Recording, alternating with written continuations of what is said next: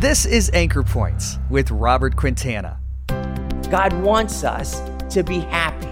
Every week, helping you discover the answers to some of life's biggest questions. There is a purpose for our lives. And applying them to help you grow closer in your walk with God. Messages straight from the pulpit of Frederick Seventh-day Adventist Church of Frederick, Maryland. What's going to drive you to your knees? Is it going to be fear or is it going to be love? Feel free to discover more like this at ariseforgod.com.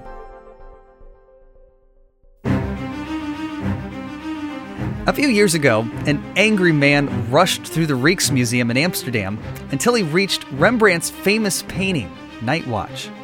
He proceeded to take out a knife and slashed it repeatedly before he could be stopped. A short time later, a distraught, hostile man slipped into St. Peter's Cathedral in Rome with a hammer and began to smash Michelangelo's beautiful sculpture, the Pieta. Two cherished works of art severely damaged. But what did they do with those artifacts? Throw them out and forget about them? Well, they found top experts who worked with the utmost care and precision and made every effort to restore the treasures. You see, what's taking place here is that Jesus is sharing not only the redemption process, but the restoration process of the human race. That's Robert Quintana, who explains that you may feel damaged and worthless, but when you allow God to restore you back to the way He intended, you'll experience something remarkable. It's something the early believers experienced for themselves, being born of the Spirit. Pastor Quintana shares exactly what that means as he shares the third and last part in this series, Be Born Again. So I'd like for you to turn to John chapter 3. I'm reading from the New King James Version today. Remember that Jesus is having an amazing conversation, a powerful dialogue with Nicodemus, a Pharisee, a religious leader. And it says here in verse 5 that Jesus answered, "Most assuredly I say to you, unless one is born of water and the Spirit, he cannot enter the kingdom of God." For the last couple of weeks, we've been talking about what it means to be born again. Part one of this series, we looked at kind of the big picture, what it means to be born again. And basically it means a surrendering. You are surrendering your life to Christ. You're surrendering your life to God. You're acknowledging Him as Creator, as Lord, as Savior, as friend. You're giving your life over to Him. But he goes on to kind of explain this a little bit by saying that there are two parts to this surrendering. There are two phases to this surrendering process. One is a baptism of water, and two, a baptism of the Spirit. In part two, we looked at what it means to surrender through baptism by water. And if you remember, we talked about how John the Baptist came baptizing, and his invitation to the people was to repent. Repent of your sins, be baptized for the remission of your sins. And so we talked about how that first phase of surrendering is one where you acknowledge the divinity of Christ and you're saying, God, I thank you, I praise you for the sacrifice of Jesus Christ on the cross for my sins. And that when you surrender through the watery grave, you are surrendering your life to Him in a way that says, I surrender my life. I accept you. I accept your purpose for my life. I am repenting from my wicked ways. I am turning away from my current life, and I am going to now attend to the ways that you have intended for me. And in that, we experience a remission of sin, a justification of one's life. In other words, our sins are now no longer held against us. Why? Because Jesus Christ paid for those sins on the cross. But did you notice that he said, and a baptism of the Spirit? That's what we're going to look at here today. What does it mean to be baptized by the Spirit? A few years ago, Heather and I had gone to an antique shop near Boonesboro. And as we were walking through, we saw this little table, kind of an end table. And we both thought, man, that is beautiful. I mean, it was kind of a distressed wood. We both just kind of fell in love with it until I saw the price tag. And you know how antique furniture can be expensive. I said, babe, we can't afford that. And even if we could, I just don't know that I can come around to spending that much money on an antique furniture, an end table. So I said to her, I tell you what, you know that end table that we have at home? Why don't I try to do the same thing to that end table as what we're seeing here? She said, you think you can do that? Of course I can, no problem. Let's give it a try.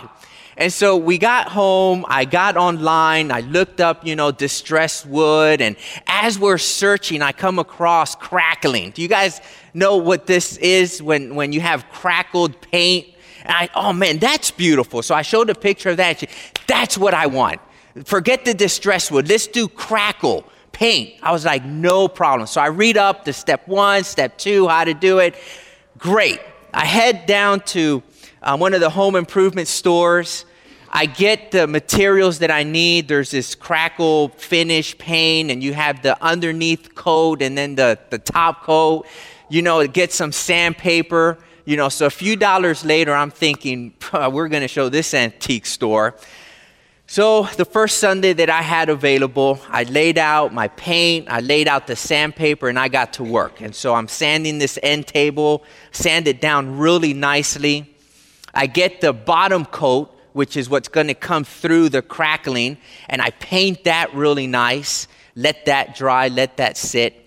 And then I go and I get the clear coat crackle that you put on top to make the actual paint, crackle.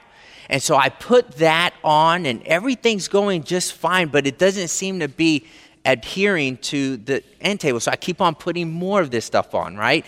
And so I'm, man, it's not sticking to it. It's not covering it completely. So I'm like gobbing it out of this, this quarter gallon, and I'm just like, really putting it on. And I missed a step. I didn't realize I had to let that dry before I put the next coat of paint on. And so I went ahead and cracked open the next can of paint and started putting it on there. And I'm thinking to myself, well, this doesn't look right. It's not crackling the way it's supposed to. And it started to kind of clump up, and all this goop just started to come down the side of the table. And I'm thinking to myself, this does not look right. Folks, let me just say that I am ecstatic at the idea, at the thought that God is better at restoring people than I am at restoring furniture. You see, what's taking place here in John chapter 3 is that Jesus is sharing with Nicodemus not only the redemption process, but the restoration process of the human race. You need to understand that centuries leading up to this conversation, the idea, the thought, the theology, the doctrine, whatever you want to call it, had crept into the church that in order for one to be saved, all you needed to do was keep all of the laws. And as long as you kept all of the laws, you would secure your place in eternity. As long as you kept all of the laws, you would be saved. And they were so intent in keeping the laws that they would add laws upon laws upon laws in order not to break the law. They wanted to keep the law. But you know how humans are. We're pretty clever, right? If there's a way around something, we can figure it out. If there is a way to justify what we're doing, we can probably figure that out. And that's why they kept on adding laws upon laws upon laws so that we couldn't find our way around the law, right? So you would keep the law. And someone would say, well, no, you're breaking the law. Well, no, technically I'm keeping the law. So they would say, well, no, that can't be. So they would add another law so that you wouldn't be breaking the law. And this is part of what Jesus struggled with in trying to communicate with the people. He said, look, you've heard it said, thou shalt not murder. But I'm telling you that if you think murder in your heart, if you think hatred towards your brother, you've already committed murder. And so you see, these folks were trying to keep the law to the T, and they thought that as long as they did that, they would be saved. And here comes Jesus. And now in this chapter 3 of John, he is explaining to Nicodemus the redeeming and restoration process that they had put together, the plan of salvation that God the Father and Jesus Christ and the Holy Spirit had put together. And so he says, you must be baptized of water and the Spirit. And he goes on to explain what this redemption and what this restoration process looks like. We'll pick up the story in verse 16, a passage that we all know very well. For God so loved the world that he gave his only begotten Son, that whoever believes in him should not perish, but have everlasting life. For God did not send his Son into the world to condemn the world, but that the world through him might be saved. He who believes in him is not condemned, but he who does not believe is condemned already, because he has not believed in the name of the only begotten Son of God. Here Jesus is outlining for Nicodemus the plan of salvation that was laid out before the foundation of the world. You know, the Old Testament talks about this. The scriptures say that the scriptures will make you wise unto salvation. Well, you know, when that was written, the only scriptures available was the Old Testament. So the Old Testament can make us wise unto salvation. And when you look at the Old Testament, what you see is a God who loves his people and trying to get them to understand the plan of salvation. But they had completely missed the boat. And having missed the boat, they were now focusing on the law alone. And they thought that as long as I keep the law, I'm saved. Jesus is saying, sorry, that's not the way it works. All of you have sinned, and someone needs to pay for the penalty of that sin. And that is where now Jesus, the blameless, perfect Lamb of God, hangs on a cross to pay for your sins. And this is what he's trying to get Nicodemus to understand. And he says to him, you must be born of water, which we talked about last time. You must surrender. You must say, you know what? I repent of my wicked ways. I'm turning aside from the road that I'm on. And now, God, I give my life to you. And John the Baptist says that in that process, you will experience a remission of sins. Your sins are justified. Your sins are not held against you. But Jesus talks about another baptism, doesn't he? He talks about the baptism of the Spirit. So what does that mean? What does that look like? I'd like for you to turn in your Bibles to the book of Acts. We're going to read a wonderful little story here. Acts chapter 19, starting with verse 1. And it says, and it happened while Apollos was at Corinth that Paul, having received through the upper regions, came to Ephesus and finding some disciples. Now that's an interesting text to me. Apparently, the gospel had gotten out already. And here he has come to Ephesus and he finds some disciples there in Ephesus. It says here in verse 2, he said to them, did you receive the Holy Spirit when you believed? Huh? What a question. Did you receive the Holy Spirit when you believed? It's a question I asked of myself. Man, did I receive the Holy Spirit? So they said to him, we have not so much as heard whether there is a Holy Spirit. Like, we have no idea what you're talking about here, Paul. What do you mean, Holy Spirit? Now listen to the question that Paul says to them here in verse 3. Then he said to them, into what then were you baptized? What were you baptized in? Like, he's trying to figure this out. So check this out. I don't know how this happened because the Bible doesn't tell us, but these disciples somehow, some way must have heard the message of John the Baptist. But it says here in verse 3, and he said to them, into what then were you baptized? So they said, into John's baptism. Then Paul said, John indeed baptized you with a baptism of repentance. There it is, saying to the people that they should believe on him who would come after him, that is, on Christ Jesus. And I think when we take into consideration part 2's definition of baptism or surrendering, and when we read this definition of baptism, of surrendering, we can probably all say, you know what? Most of us here today have already experienced that baptism. We've experienced that surrendering.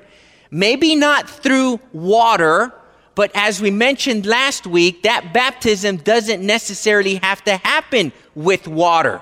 Look at the thief on the cross. He accepted Jesus Christ into his life.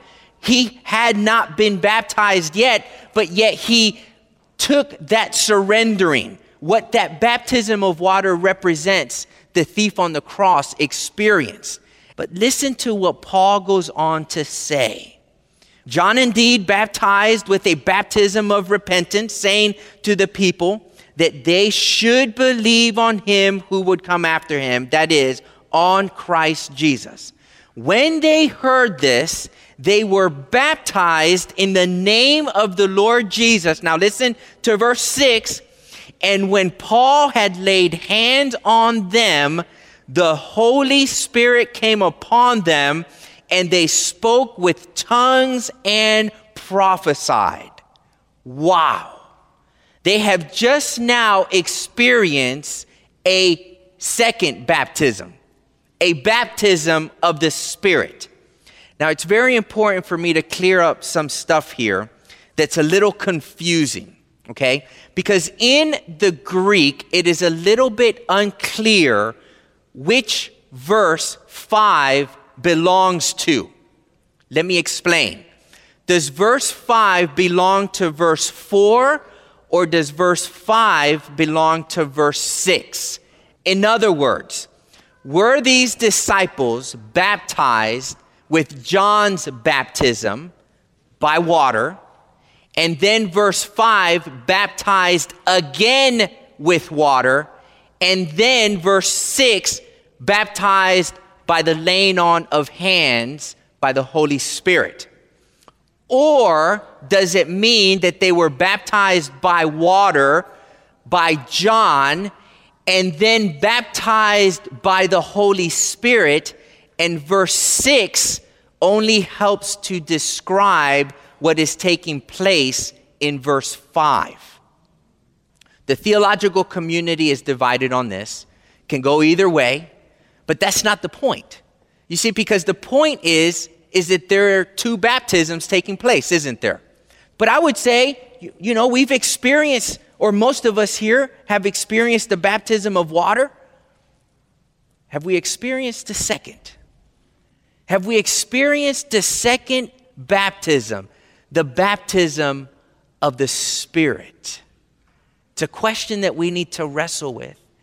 You know, we pray all the time, God, pour out your Holy Spirit on us. God, let your Holy Spirit live in me. Lord, to give me a double portion of your Spirit. We pray these things all the time, right? Do we know what it means? Do we know what it would look like? I'd like for you to turn a few chapters back to Acts chapter 1, starting with verse 4. it says, and being assembled together with them, he, Jesus, commanded them not to depart from Jerusalem, but to wait for the promise of the Father, which he said, you have heard from me. For John truly baptized with water, but you shall be baptized with the Holy Spirit not many days from now. So these disciples have already been baptized by water. Jesus is now saying to them, in a few days, you're going to be baptized by the Spirit. Let's read what happens a few days from then. Acts chapter 2, starting with verse 1. It says, when the day of Pentecost had fully come, they were all with one accord in one place. And suddenly there came a sound from heaven as of a rushing mighty wind. And it filled the whole house where they were sitting. Then there appeared to them divided tongues as of fire, and one sat upon each of them. Now, how many of you would just be there going, oh, wow, neat. Oh, this is cool. How many of you would be running out of the room like, what's going on? How many of you would be prepared to receive whatever it is that God has in store for you? This baptism of the Holy Spirit, it's no easy thing to understand. And I think that sometimes we say, God, pour out your Holy Spirit, not really understanding what it is that we're asking for. Several years ago, instead of praying for God to pour out his Spirit on me, I started to pray this prayer, which I think it's very appropriate and maybe a prayer that some of you might want to start praying.